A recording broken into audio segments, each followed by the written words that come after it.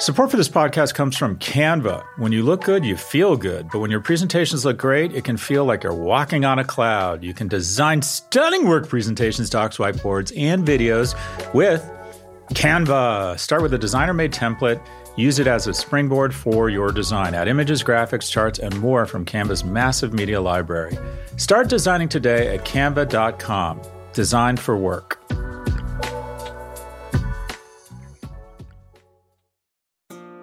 This episode is brought to you by State Farm. If you're a small business owner, you know that it isn't just your business, it's your life. And whatever your business might be, you want someone who understands. That's why you might want to check out State Farm's small business insurance. Why? Because State Farm agents are small business owners too, living and working in your community. That means they know what it takes to help you personalize your policies for your small business needs. Like a good neighbor, State Farm is there. Talk to your local agent today.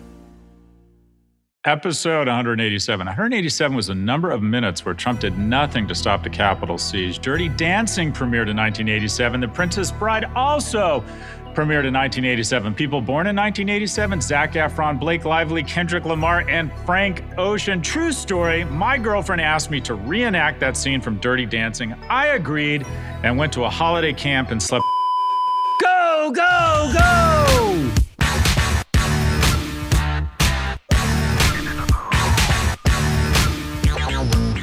Welcome to the 187th episode of the Prop G Pod. If you're a weekly listener of the show, then you know that I am on vacation for the month of August, scot-free August. Yeah, that's kind of a relief, isn't it? If you're new to the show, then let's break down how our pod usually works. Every Thursday, we open the show by offering insights and analysis of the top business stories that involve companies, products, and trends we're paying attention to. Then we bring in a blue flame thinker to help us make sense of the broader economy or society. But since I am out of August, je ne sais quoi out, je ne sais quoi in Saint-Tropez. I am not in Saint-Tropez. I've been to Saint-Tropez once, and I felt like I was on the outside. I wasn't on a boat. I didn't know any wealthy oligarchs, and I was just kind of roaming around town looking for $400 dinners.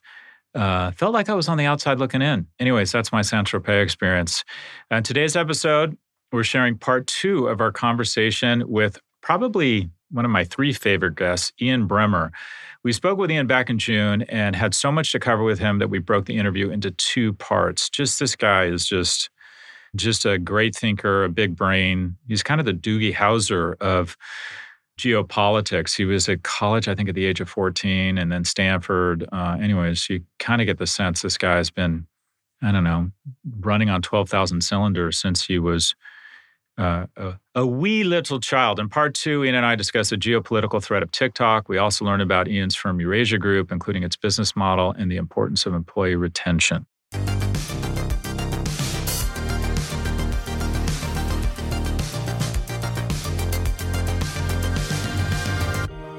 The geopolitical threat of TikTok.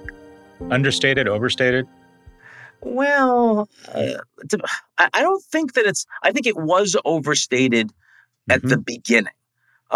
When, it was, we've got to ban these guys. Either they have to sell to a U.S. corporation or we're not going to allow them in. I think there's a big difference between a tech company that is directly involved in critical infrastructure that matters for the security of the United States, its economy. Semiconductors are more important than a social media network. For example. Well, look, the funny thing is the Chinese consider a social media network to be critical to national security, right? Which is one of the reasons they don't let Facebook into China. Because if you're China and the Communist Party is the ultimate sovereign authority and they have control over what you can and can't say. And to a degree, they're trying to have control over what you say and can't, what you can and can't think. In terms of Tiananmen Square, young Chinese citizens don't even know what it was, don't even know that it happened.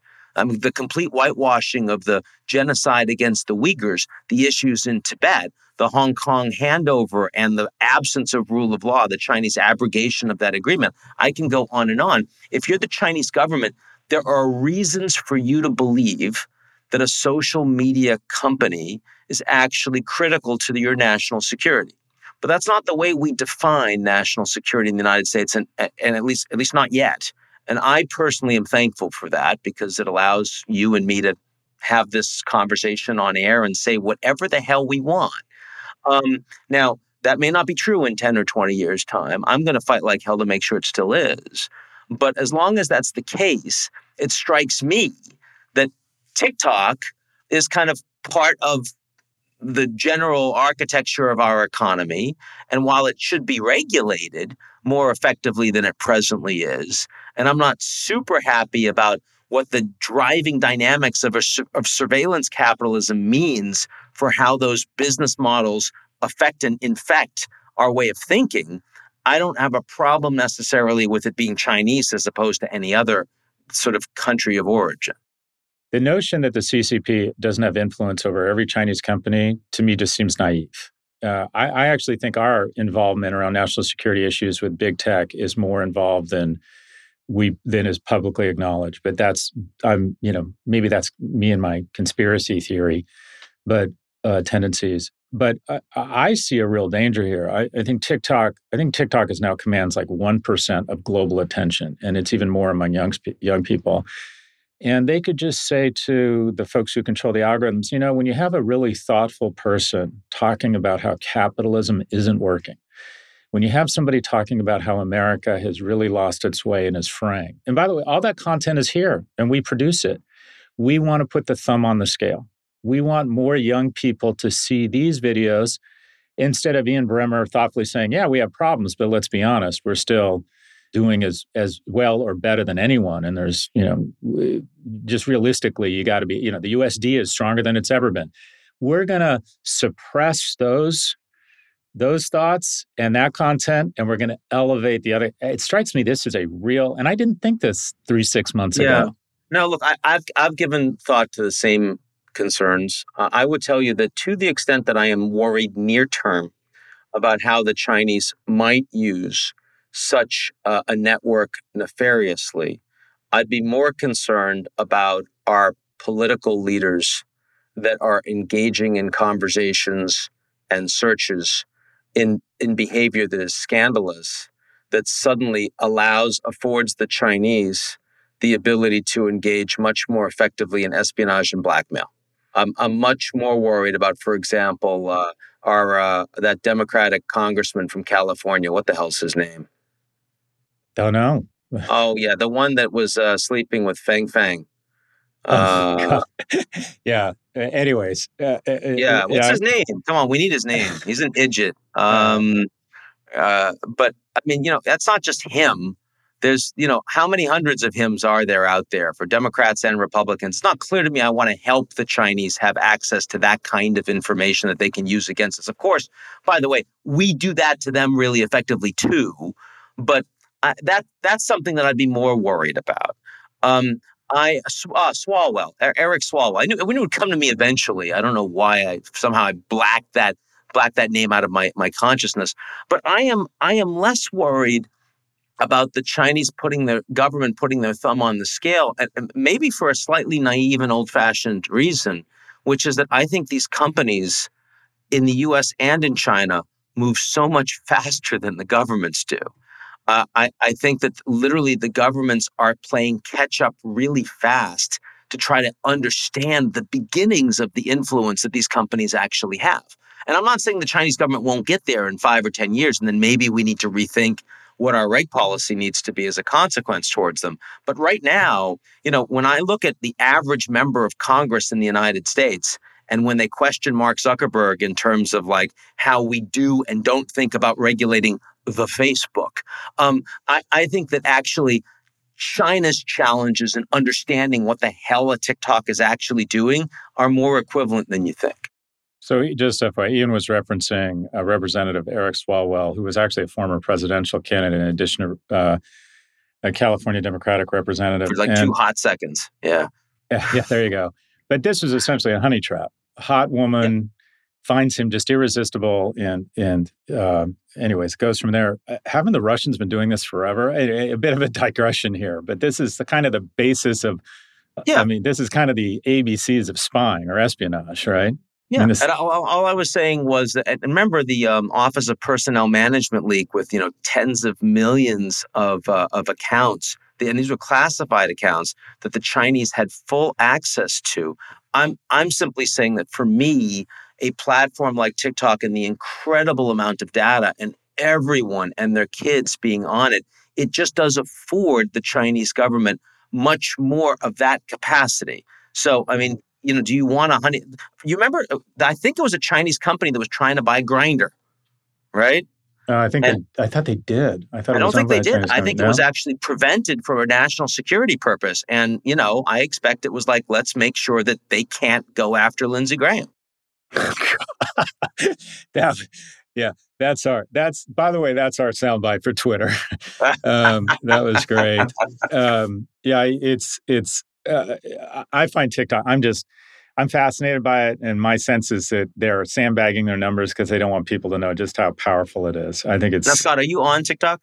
Yeah, I am, but I could slip and break a hip every time I'm on TikTok. It's one of those technologies where it just makes me feel really old. I have trouble. My crypto and TikTok, I understand crypto sort of. I sort of get TikTok, but I've aged out of both of those things. I can't wrap my head around.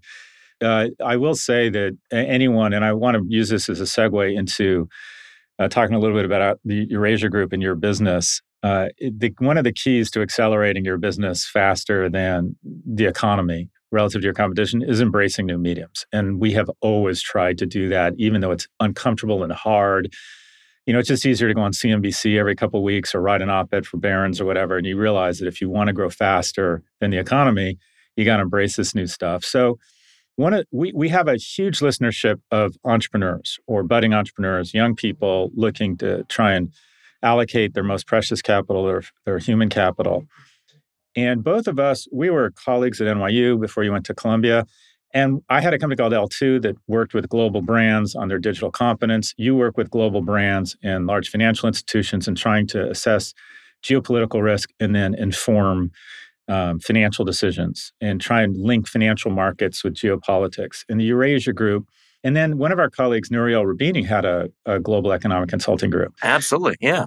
And we always talk about, there's a disproportionate amount of attention on unicorns, talking about the TikToks or the Snaps of the world. There's a whole Main Street, I don't even call it Main Street, a whole University Street economy of businesses like ours that present real fantastic opportunities for young people. And then going into academia, or what I'll loosely call thought leadership, if you're good at what you do and you work your ass off, there's a ton of opportunities to build enterprises. So with that long intro, I would just love to know more about the Eurasia Group, the business model, how you guys generate enterprise value, how many people work with you, and just to understand the Eurasia Group as a business. Sure. Look, I mean, in a sense, the Nouriel Roubini analogy is a good one. Also, you'll remember a little older than all of us, Dan Yergin. Yeah. Who wrote the Pulitzer Prize-winning book, The Prize, which was the book on the oil industry. And he started a company as an energy economist called Cambridge Energy Research Associates, CERA. They have CERA Week, which is like the global confab on energy. Everyone comes through. And what he did on energy, I basically wanted to do and have done on global politics. The idea being that people out there increasingly need to understand how changes in the global political landscape are going to affect the economy, are going to affect the marketplace, and are going to affect their individual business. That's what we do. And we do that by geography, we do it by theme, in other words, geotechnology and sustainability and climate and global health and, all the rest. And we also, by sector, and we also do it in terms of macro versus micro. And about 200 folks full-time. And 200 people. So, and is the product research, events, consulting? What do you offer and what's the business model? Is it subscription? Well, the product is primarily advisory work where we are, doing a lot of, I write a piece every week that everyone that's aligned with us certainly gets. And, we put out research when we think there's something that needs to be said that is broadly applicable that isn't in the marketplace. But that's not what people aren't really paying us for that. That's good to know the headlines of what we think and how we think. But to take that and then really apply it, you're using us as you would a good law firm, where, we're getting to understand your institution and we're applying our knowledge to that, to those specific challenges, opportunities, and the rest. I also started a little media company, which is less about making money and is more about taking a lot of our proprietary research and our understanding of the world and trying to make people a little bit less anxious about global politics, called G0 Media. We have an events business as well that's aligned with that. It's also G0 Events that's a little more public facing. So a lot of other things that we're doing. But the core of the business in terms of what's driving the revenue is that advisory work. And again, the interesting challenge that we have is we don't do business, for example, in China or in Russia. We don't do not just with the governments, but with the private sector companies either, because if there's no rule of law, the level of pressure that our analysts would be under not to speak their mind, not to write what they really think would be high. And, if you're a bank, it doesn't really matter because nobody's paying you for that research anyway. That's just kind of like headline table stakes. It's more of a marketing exercise. If you're Standard and Poor's, or you're Fitch or Moody's, actually the people that you are rating are literally paying for the ratings, which strikes me as a conflict. But if you're us, like the authenticity of the research is literally the entirety of the product. That is what we do. It's who we are. So my voice must be like as honest. I can get it wrong, but I have to get it honestly wrong. I can't get it wrong because I was in someone's pocket. That's the end of our brand. And that has to be true for our organization as a whole. We'll be right back. When your work presentations and docs look good, you look good. You can design stunning work presentations, docs, whiteboards, and videos with Canva. You can start with a designer-made template, then use that as a springboard for your design. Add images, graphics, charts, and more from Canva's massive media library. Or get a huge head start with AI-powered Canva presentations and docs. Just describe what you want with a few words, and Canva will generate amazing slides and text in seconds. It's AI that anybody can use, no matter what department you work in or whatever work task you need to get done. Look, we all need to visually communicate at work. Canva makes it easy to get your point across while looking professional. And at the end of it all, that stunning Canva presentation is going to make you look good, wow any audience, and finish your work faster. Start designing today at canva.com. Design for work. Support for this podcast comes from Constant Contact. If you're a business owner, you already know that it's really, really hard to cut through the noise of everyday life. If you want to connect with your customers, you need to break through the noise. You need Constant Contact. Constant Contact is a marketing platform that makes it easy to reach new audiences, grow your customer list, and connect over email, text, social media, and more. Whether you're a marketing guru or just learning the ropes, Constant Contact offers writing assistance tools and automation features that make it simple to say the right thing at the right time. So get going and start growing your business today with a free trial at ConstantContact.com. Just go to ConstantContact.com right now. Constant Contact, helping the small stand tall. ConstantContact.com. So you might have a crypto analyst, a hedge fund based in London, wants to understand how China banning mining affects crypto or the shifting in terms of mining. You have an analyst that shows up that might send research. They have access to a portal. Do they pay like a consulting firm an hourly fee? Do they pay an annual membership based on the access or the size of the company? What's the business model? Yeah, the business model is usually that it's very rarely subscription. It's either monthly retainer, or it's project work, or it's usually it's a blended version of that. Where you're looking at what you're doing for the firm and you're putting together kind of like a proposal of here's what you really need from us, this is what we can do, and here's what we're going to charge for. So usually to do good work for an organization, you're getting to know them for a few months before you're doing any actual work, and you kind of both understand each other's capabilities and needs before you start.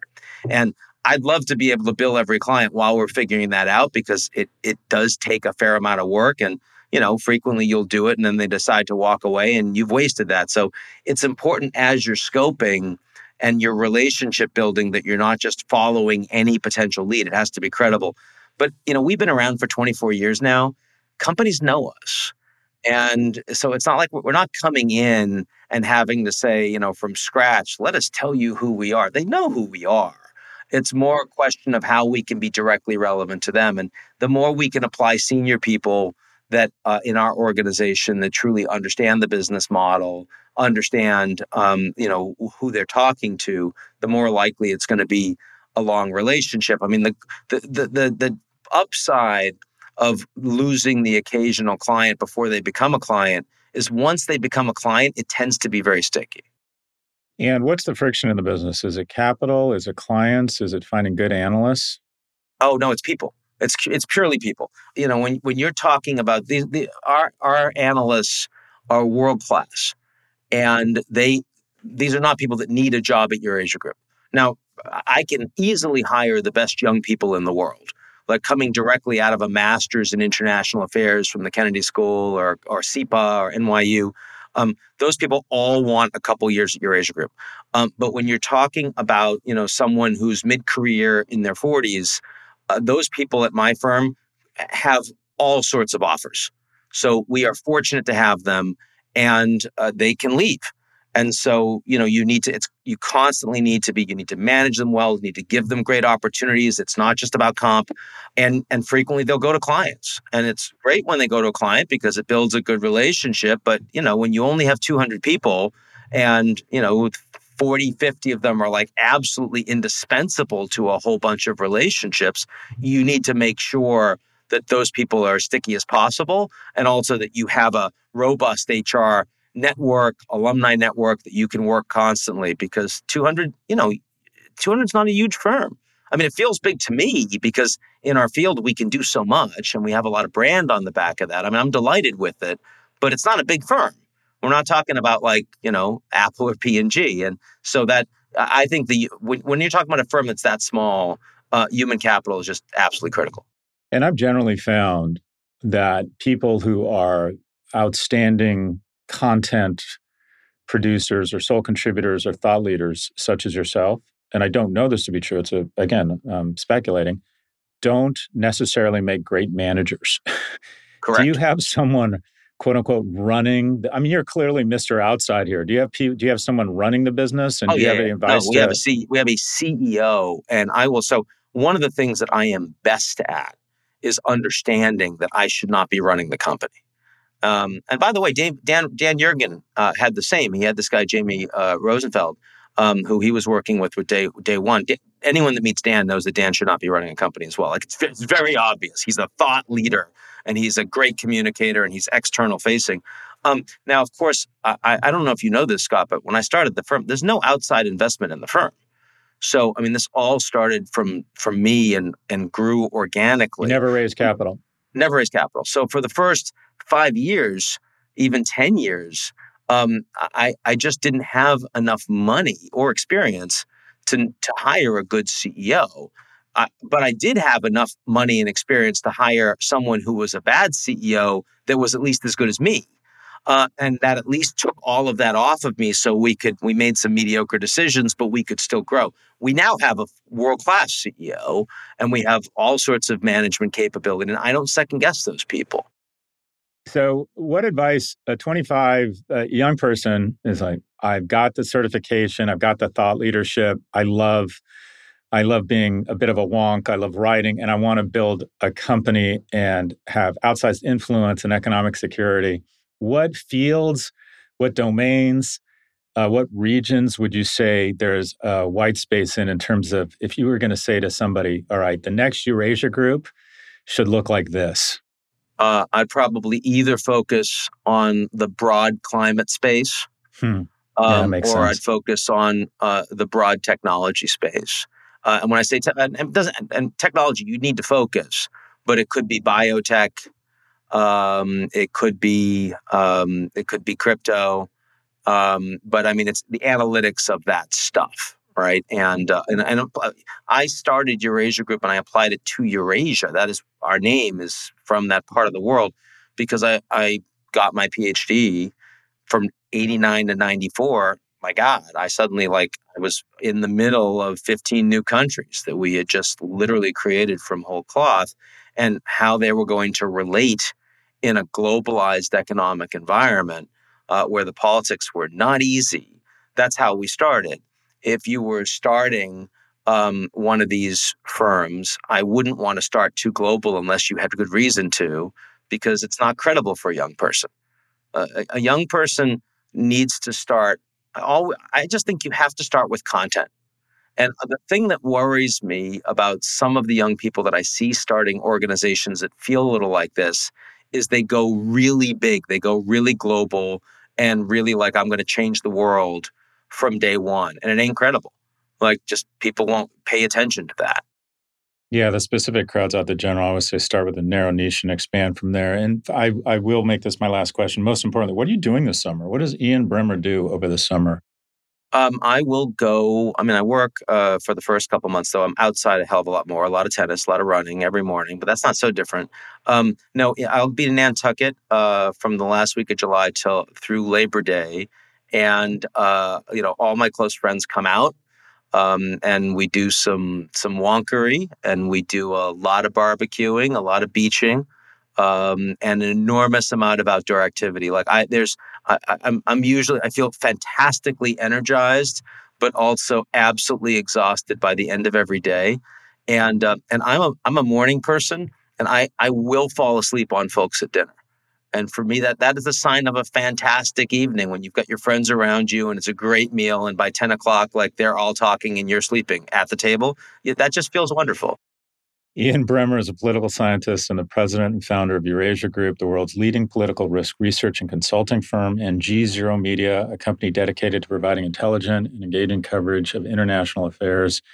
Ian's credited with bringing the craft of political risk to financial markets, creating Wall Street's first global political risk index, the GPRI, and for establishing political risk as an academic discipline. He joins us from his home are you in New York, Ian? Where are you? I'm in New York. I am indeed. Yeah. And his latest book, which is a New York Times bestseller, The Power of Crisis, How Three Threats and Our Response Will Change the World, is available now. Ian, thanks so much. Always really illuminating, and thanks so much for taking the time to do this. I always love talking to you, Scott. Thanks so much, man.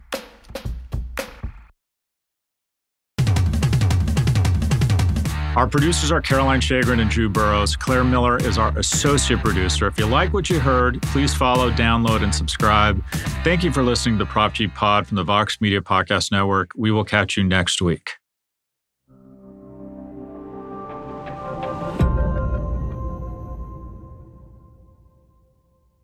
Say somebody is us, but 20 years younger. Actually, you're younger than me. 25, 28. How old are you? I'm 52. What are you, 57? I'm 57. Oh, fuck, that hurts. Anyways, yeah, I'm sorry. But I'm sorry.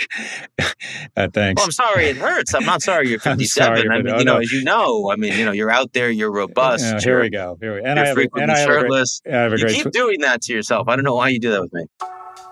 Thanks to Canva for their support. You're busy, there's no denying that, and we all wish for just a little more time in the day. So why not let Canva help you get your work done faster and more efficiently? You can get started with their AI-powered presentations. Just describe what you want with a few words, and Canva will generate amazing slides in seconds. It's AI that anybody can use, no matter what department you work in or whatever task you need to get done. Finish your deck faster. Start designing today at canva.com. Designed for work.